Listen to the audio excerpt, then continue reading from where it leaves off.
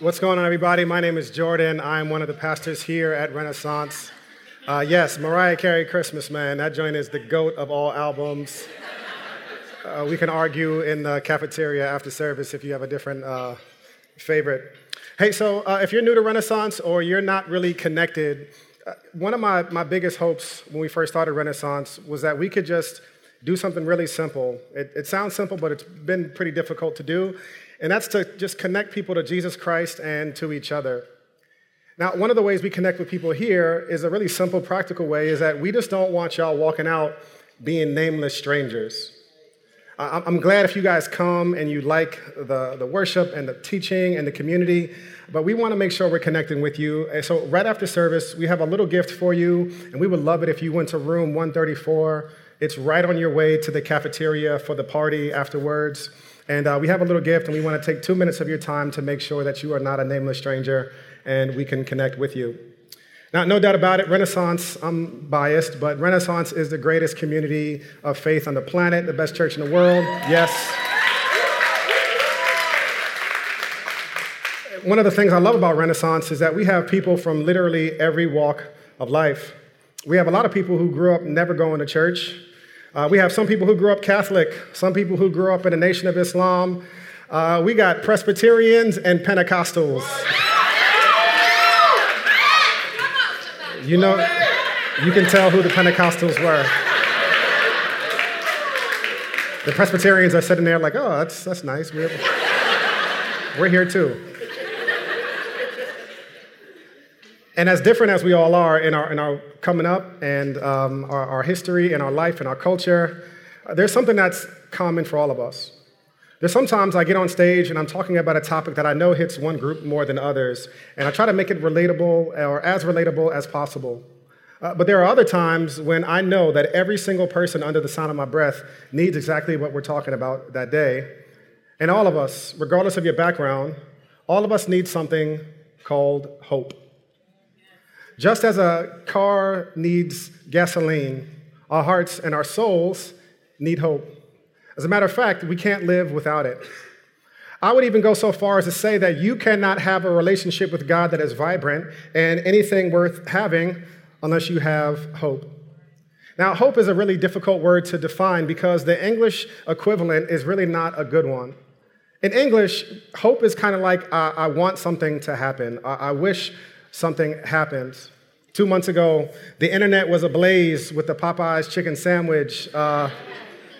And I was on Twitter scouting down, where there might be a Popeyes chicken sandwich. And one night I went out, and this is how bad I really wanted the sandwich.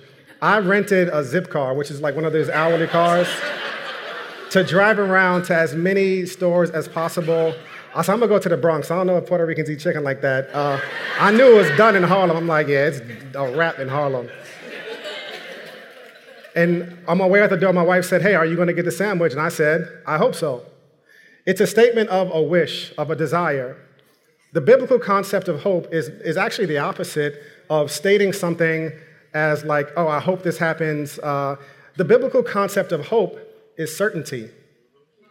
It's something that some authors in the Bible have called an anchor.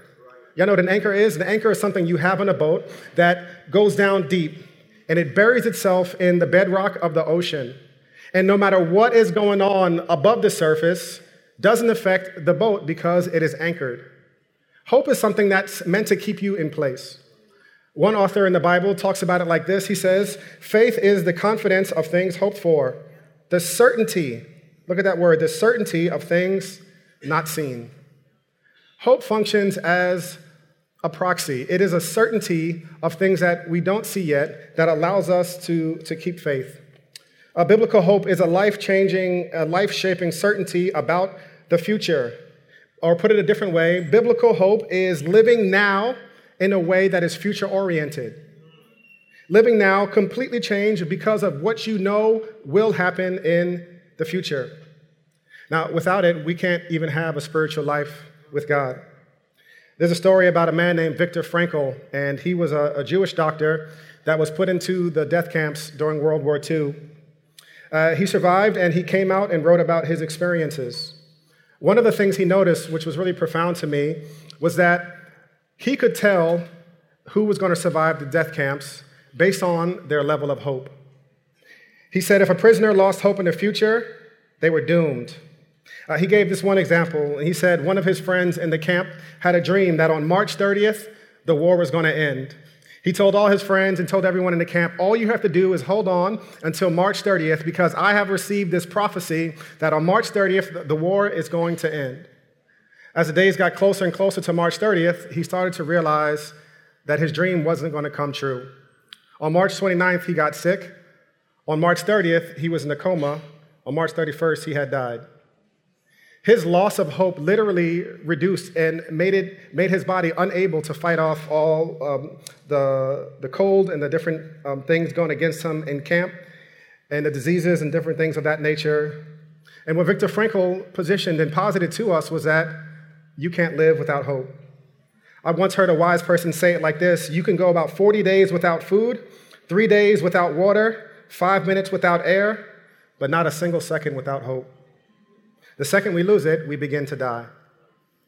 Now, as a pastor, I've seen this happen a lot, actually, not physically, but spiritually in people's lives. They're a shell of a person. Usually, by the time they come to my office, they've already been pretty damaged. What happens is we call it something else. Like, we don't call it hopelessness. We call it cynicism or something like that. Now, every good New Yorker needs a good amount of cynicism. But there's a certain type of spiritual cynicism that affects us that actually makes us no longer believe that we can have anything good from God. If you're not careful, that cynicism actually leads itself towards completely losing a prayer life. I've seen this happen in my own life, actually, where I prayed and prayed and prayed for something to happen, and it doesn't happen, and then I just lose hope. I'm no longer certain that God is with me or that God is for me. And it starts to shape everything about me. And slowly but surely, I've seen my spiritual life erode. Now, hope is really important. Now, the opposite thing is also true. What if you really did have confidence? Like real confidence that God was with you and that God was for you in every single step of the way. What would that do to your life? There's a story about a group of sixth graders at PS 121. And this is in the 1980s in East Harlem, and the school was doing really, really bad. And the teachers and the administration, they were trying to find anything that they can do to help promote attendance and better scores and to reduce the amount of kids skipping school. So they were desperate, and they reached out to this one guy by the name of Eugene Lang. Eugene Lang had gone to that school 50 years before himself, and they brought him in to talk to these sixth graders and give them a message of hope. Now, I don't know if you've ever spoken to a group of sixth graders, but it is the worst audience on the planet. No offense to the middle schoolers in the room. We're starting a middle school ministry in January, by the way. Yes. And it will not be led by me. And so he's nervous he's super nervous, and he's walking up to the stage, and he's trying to prepare and think to himself, like, what am I going to say to 61 sixth graders that is going to keep their attention? Like, what am I going to say to these kids that's going to make them actually want to hear me? So he had this whole speech prepared that he was going to say that once upon a time, I went to this school, and if you work really hard, and if you study, and if you do all the right things, you too could become a millionaire just like me. He realized that that wasn't going to work. So in a moment, he tossed aside his notes and decided to speak from the heart. Looked at the kids and said, if you finish high school, I'll pay for your college. That year, more than 90%, that class of kids, more than 90% of those kids ended up graduating and going to school. That school had about a 30% graduation rate, and it tripled. What changed? It wasn't the homes, it wasn't the teachers, it was just some hope. Hope shapes everything about you. Hope makes us live in such a way that there are things that are possible for us that we may or may not have believed to be true before. They lived with the certainty of what would happen in the future, and it's powerful. So if hope is so powerful that we need it, and if hope is so powerful that it can change everything about our spiritual lives, then where do we get it? Now, I want to turn to a portion of Scripture that at first glance you're going to think to yourself, there's no way in the world that this is going to tell me anything in life that's meaningful. And it comes from Matthew 1, also known as a genealogy of Jesus, also known as the Begats. And that sounds like a gang, right? You got the Crips, the Bloods, and the Begats. It's called the Begats because it's this long section of scripture where it just talks about, and this person begat, Isaac begat this person, and this person begat Aminadab, and it's all these different names. And when you first read it, it doesn't sound like there's a lot of stuff that's relevant. But one thing I've noticed about life and about scripture over the years of being a Christian is that a lot of times when you read something and it doesn't seem like there's any purpose for it being in the Bible, a lot of times those are the most important scriptures in the Bible. So like if you read something and it's like, I don't know what that means, don't just like rush to skip ahead. Spend some time and ask yourself the question, why did the author put this in the Bible? So Matthew 1 starts like this. It says, an account of the genealogy of Jesus Christ, the son of David, the son of Abraham. Abraham fathered Isaac. Isaac fathered Jacob. Jacob fathered Judah and his brothers. Judah fathered Perez and Zerah by Tamar. Perez fathered Hezron. Hezron fathered Aram. I remember a couple years ago when I was starting my Bible reading plan, and January 1st is a time when a lot of Christians start their reading plans. How many people in here have done that? Yep. All right, let's go around the room. Let's see how long we made it. January, February, March. Anybody make it till June? Okay, we got some June people. And I remember sitting down, and this was the first day. I sat down at the desk. I was hyped. I was like, yo, this is the year. I'm about to like really go hard in the scripture this year. And this was the first chapter, and I was like, yo, this is going to be it's going to be a long year. But a lot of times, that's where a lot of the gold is. And it picks up in verse 17 after it goes through a lot of the begats, and it says, and Jacob, the father of Joseph, the husband of Mary, who gave birth to Jesus, who was called the Christ. So all the generations from Abraham to David were 14 generations, and from David until the exile to Babylon, 14 generations, and from the exile to Babylon until Christ, another 14 generations. Now, I just want to talk about two things from these scriptures that I think are going to hopefully lead us to a place of having some hope. Two things from these scriptures, and then we're going to go to the cafeteria and eat some fried chicken.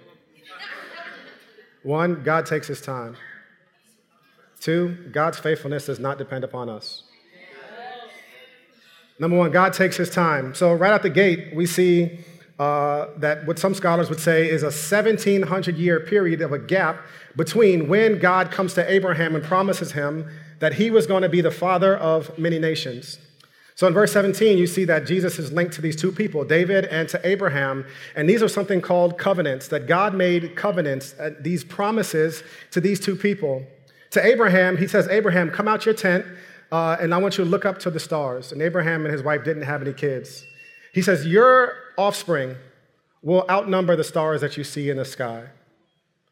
He goes to David centuries later and says, David, who was a king in Israel, says, there's another king that's coming through your lineage, and his kingdom is going to be so profound and so enduring that there will be no end to it. And in between the promise and the fulfillment, there's always a gap. In this case, it was 1,700 years at least of a gap in between when God promised something and when there was a fulfillment. 1,700 years is a very, very long time. 1,700 years is almost as long as it's been since the Knicks have made the playoffs. Almost. Now, what does this teach us? What does the genealogy teach us about God and his nature? So that's a question I always want to ask when I'm reading something. What does this teach me about God and his nature? A lot of times we come to the Bible thinking, hey, what do I need to do? And to a certain extent, the Bible does tell us that, but that's nowhere near the most important question. The most important question is always, who is God? Right? That's always the most important question. Who is God? Who am I? Then what should I do as a result? So what does this teach us about God and his nature? And right out the gate, we see that you can't judge God by your calendar. If you want to make an assessment of God and his faithfulness, it won't work by us looking at our own measurements of time. Our windows of time are pretty short. We like to look at God in small segments and evaluate our progress or lack thereof in pretty small snippets of time. And here's what we see. from generation to generation, 42 generations of people, God had been working behind the scenes. And to them, it looked like God was silent. But God was still working. Jesus in John 5 tells the Pharisees when he's having an argument, he says, my Father is always working. And there's a piece of all of us that when we have to wait too long for something, we start to doubt that God is even with us or if God is for us. Now, December is an interesting time because December is when we kind of look back on the year that was. And so many of us go into the new year. We're going to January, new year, new decade, clean slate, new year, new me. But December is a time when we kind of look back on the year that was. And for a lot of you, it's not an easy time. You had goals and aspirations for 2019 that didn't happen. Even worse, in some areas, life got much worse. Things that you never thought were going to happen happened, and you would trade in a heartbeat just to go back to what you were in the beginning of the year. In these moments, when we're evaluating our time, we're evaluating what has happened, man, what we really, really need to do more than anything is to remember that God takes his time. Now, this is true in the macro sense of God coming to us in Christ, but this is also true in the lives of every single person that God has dealt with in Scripture. Over and over and over again in the Bible, you see God coming to someone with a promise, and there's always a gap. There's always a delay in between the promise and the fulfillment. You and I will never reap in the same season that we sow. We take a seed and we bury it, and it's hidden. And for months at a time, nothing is happening. But beneath the surface, something is happening. In the genealogy, we see that beneath the surface of all of these different names, God was working. God was active. And what God calls us to do is to respond to him with a simple thing called trust and endurance. Now, having a real hope, understanding that God takes his time, that's the only way that you and I could have endurance. And endurance is one of the most, we can't talk about it enough. In Christianity, what I've noticed is that so many people want to be fueled up with energetic, explosive moments of faith, and those are amazing. I love them just as much as the next person does. But equally important as passion and excitement is endurance. When I was a junior in college, we had our postseason workouts on the basketball team, and we had a tryout, and we had a new group of people who had joined the team, and this one guy, it was his first time working out with us. And we knew that the workout started with a warm-up mile, meant to be jogged at a warm-up pace. This dude had never run with us before, and he thought that this was like the 1 mile in the Olympics, or I don't know what he thought he was doing. But as soon as the coach said go, this dude was ghost. Like, he ran the first lap at an Usain Bolt pace. And I was like, yo, either this dude is in phenomenal shape, or he's about to gas out real quick. By the second lap, he was getting lapped like crazy, and he didn't even finish the mile. He had to walk it towards the end. He had all this energy, all this excitement, but no endurance. I've seen a lot of people start well and then fizzle out. I think one of the reasons that people lose endurance is because we just don't have a concept of the way and the nature in which God works, is that God takes his time. And if you judge God's faithfulness on your calendar, you're always going to struggle to believe that he's good and that he's with you. The second thing about the scripture, what it shows us about who God is that, actually, let me read this quote that my boy tweeted. This is how I get most of my sermon materials on Twitter. He read this, and I was like, yo, this is too good. I got to drop this in your lap. Here's what he said. He says, when it comes to making sense of God's work in your life, you make a better historian than you do detective. Historians reflect on the past to help make sense of present circumstances. Detectives solve mysteries. God works in mysterious ways, and you're not Sherlock Holmes. Now, God fulfills his promises, all of them, and you and I can wait with expectation and hope. Now, the genealogy of Jesus also teaches us something that's profound, and it's something that I've heard 1,000 times, and I forget it almost every single day, and it's this: God's faithfulness does not depend on us. God's faithfulness does not depend on us. And we'll never have like a real confident expectation in God if it kind of comes down to us, right? Like if it depends on how you did on Tuesday, like will you ever be able to really have confidence? Or will you just constantly be on this treadmill of performance, always trying to just keep up and keep up? That will never lead us towards confidence. When we look at this genealogy, we see how completely messed up all of these people were, and God was still faithful to coming. And what does it show us about the nature of God? It shows us that it is not that the people are faithful in their waiting, but rather that God is faithful in his coming to us. Jacob is a great example of this. In verse 2, it says Isaac was a father of Jacob, and it says Jacob was a father of Judah. Now, how did Jacob come to be the father of Judah? So Jacob, his name actually truly means liar. Jacob was a con man.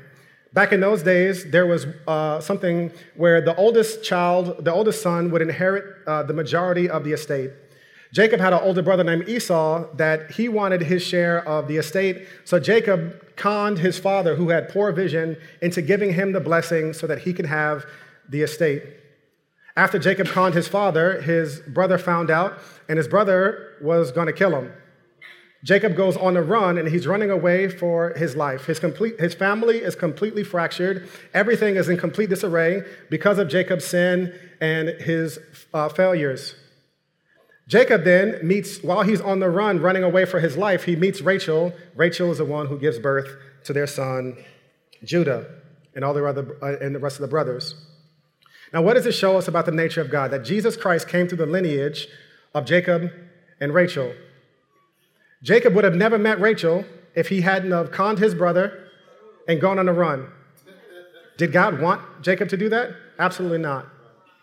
But it shows us that God's faithfulness in our life is not dependent on us. God uses and has used completely flawed and messed up people over and over again throughout Scripture. This entire list of people are some of the worst offenders you'll see in Scripture. You have murderers, rapists, con men, liars, prostitutes, Patriots fans. You have the list of people who have done horrible things.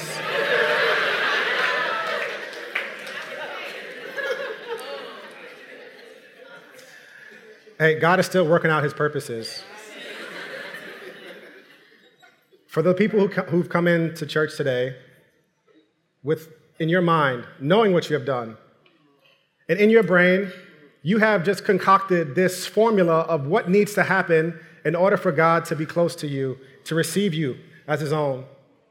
When I first became a Christian in college, man, I just had so much guilt based on what I had been doing and wilding out in college. And I heard the messages, I heard the Bible studies. I believed to a certain extent. I believed that God could do that in other people's lives, but there was still so much of me that just felt like I got to just really earn a good spot in life. Let me tell you what that did to me. It turned me into a complete and absolute jerk. I did all of the spiritual disciplines just so I can be better than other people because I was running away from all the mistakes that I had made. I never sat down and just truly received the fact that God loved me. It was so foreign and distant of a concept to me that it never made its way into my heart. The gospel message that God came, and for God so loved the world that he gave his son, I would hear it and it wouldn't make its way into my heart because I was believing that God's faithfulness depended on me. I had the wrong formula. And when you and I have the wrong formula, the wrong approach to God, we'll always have the wrong output. When I was a high school junior, I took trigonometry. And math teachers, you guys are very necessary for society. However, I've never used an isosceles triangle. I've never used it. I don't know why they had it. So I had this high school trigonometry, and that joint would be so confusing, man. I failed the Regents. Shout out to everybody who grew up in New York and took Regents exams. But I would read a question like, so if y equals 2, then the cosine minus y is Abraham Lincoln's little brother. I'm like, what is going on? Yes, Sokotoa. That gives me chills thinking about that. I remember sitting in summer school, taking the remedial course in order to get ready for the Regents again. And the teacher was hovering over all of us to prepare us for the test. And he said, Jordan, show your work. Show your work. You have to show me how you got to where you got to. And even though I had my dope TI-83 calculator, you know what I'm saying? It didn't matter what kind of calculator I had because I was putting in the wrong formulas. And if you put in the wrong formula in, you'll always get the wrong result after. Some of us have the wrong formula when it comes to God. We believe that if we are good, and I mean really good, then God will love us. The right formula is because God loves us, he will make us good. Paul says it like this in in Ephesians 2. He says, "And you were dead in your trespasses and sins in which you previously lived according to the ways of this world, according to the ruler of the power of the air, the spirit now working in the disobedient." Let me stop there for a quick second. So Paul says something he's going to hug us for in a second, but this is a little bit of a punch in the stomach. He says, you're all dead. Now, dead people don't contribute anything to their life. Paul could have said, you were all like really sick. You all had the flu. He doesn't say that. He says, you were all dead, so that none of us take any credit to firmly establish the formula that we were dead and God makes us alive. So it continues in the scripture and it says, we too all previously lived among them in our fleshly desires, carrying out the inclinations of the flesh and thoughts, and we were by nature children under wrath, as the others were also. And then come the two sweetest words in the entirety of the Bible. But God. But God, who is rich in mercy, because of his great love that he had for us, made us alive with Christ, even though we were dead in our trespasses and sins. You are saved by grace. For you are saved by grace through faith, and this is not of yourselves. It is God's gift, not from works, so that no one can brag or boast. For we are God's workmanship, created in Christ Jesus for good works, which God has prepared ahead of time for us to do. God's faithfulness does not depend on us. Now, God's activity in your life will certainly lead you towards drastic changes. I've seen my life change so much over these last 2 decades. But one of the things that I really want to make sure we're all leaving here understanding is that God's grace in your life certainly is not opposed to your effort, right? God doesn't not want you to try. God wants us to try and to desire and pursue the life that he has for us. God's grace is not opposed to our effort, but it is opposed to us earning. A child doesn't earn anything from their parents. Yesterday, my son and I were helping to set up and bring some tables downstairs. And, in exchange for him slowing me down and bringing the tables downstairs, we went to Dunkin' Donuts and got a donut afterward. That was his payment. Did he earn that donut? Absolutely not. All he did was make my day worse. Man, the love of God our Father invites us into a real relationship with him, that we would see his coming in Jesus, in the genealogy, not as a dad who is coming to show us the list of all the things that we've done wrong, to show us what the scales look like, but rather a dad who has come to make us his children. That's the goal of the gospel. Forgiveness is a great concept. Forgiveness is a phenomenal concept. All forgiveness means is that I won't hold this against you. That's a part of the gospel, but that's nowhere near the whole entirety of the gospel. The whole gospel is not that I just forgive you, but now I make you my child. There's a story about a guy named Carlos Valpayos, whose daughter went missing in Peru. And as soon as she went missing, he got rid of his job, his old life in Texas as a contractor, and he got on a plane to find her. Having just a book bag and some toiletries, Carlos immediately went on the hunt in search of his daughter who had gone missing.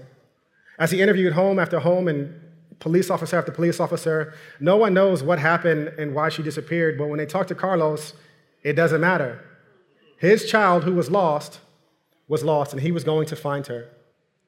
When God has come for us, as we see from generation to generation, it's much more like Carlos than it is an angry boss who's trying to hold over your head what you didn't do last week. It's a Father who has come for us, as Romans 5 says, that while we were still sinners, Jesus died for the ungodly. God's faithfulness does not depend on you, but rather God calls us to live faithful because he is faithful to us. Now, if you've been around Christianity and church for a while and you're a follower of Jesus, what I hope you do is I hope that you evaluate your formula for how you think God operates and put that formula against Ephesians 2 and see what happens. And I pray that you lay down your guilt and your anxiety and you pick up some hope that this is not of me, this is the gift of God. For those of you who are new, and listen, maybe your friend invited you today and you don't even know really where you stand or what to make of all of this, but you just feel something in your heart that, man, why would I run from a God like this? In your connection card, you should have gotten a next step card, which is basically the invitation to start a conversation. To start a conversation about what it will look like for you to take your next step in faith. Let me pray for us. Heavenly Father, thank you so much that you are with us and that you are for us. Lord, I pray that as we even evaluate this beautiful genealogy, this list of people, flawed people, broken people, that we would see your faithfulness in our lives and that we would turn our eyes away from ourselves and turn them to you. In Jesus' name we pray. Amen.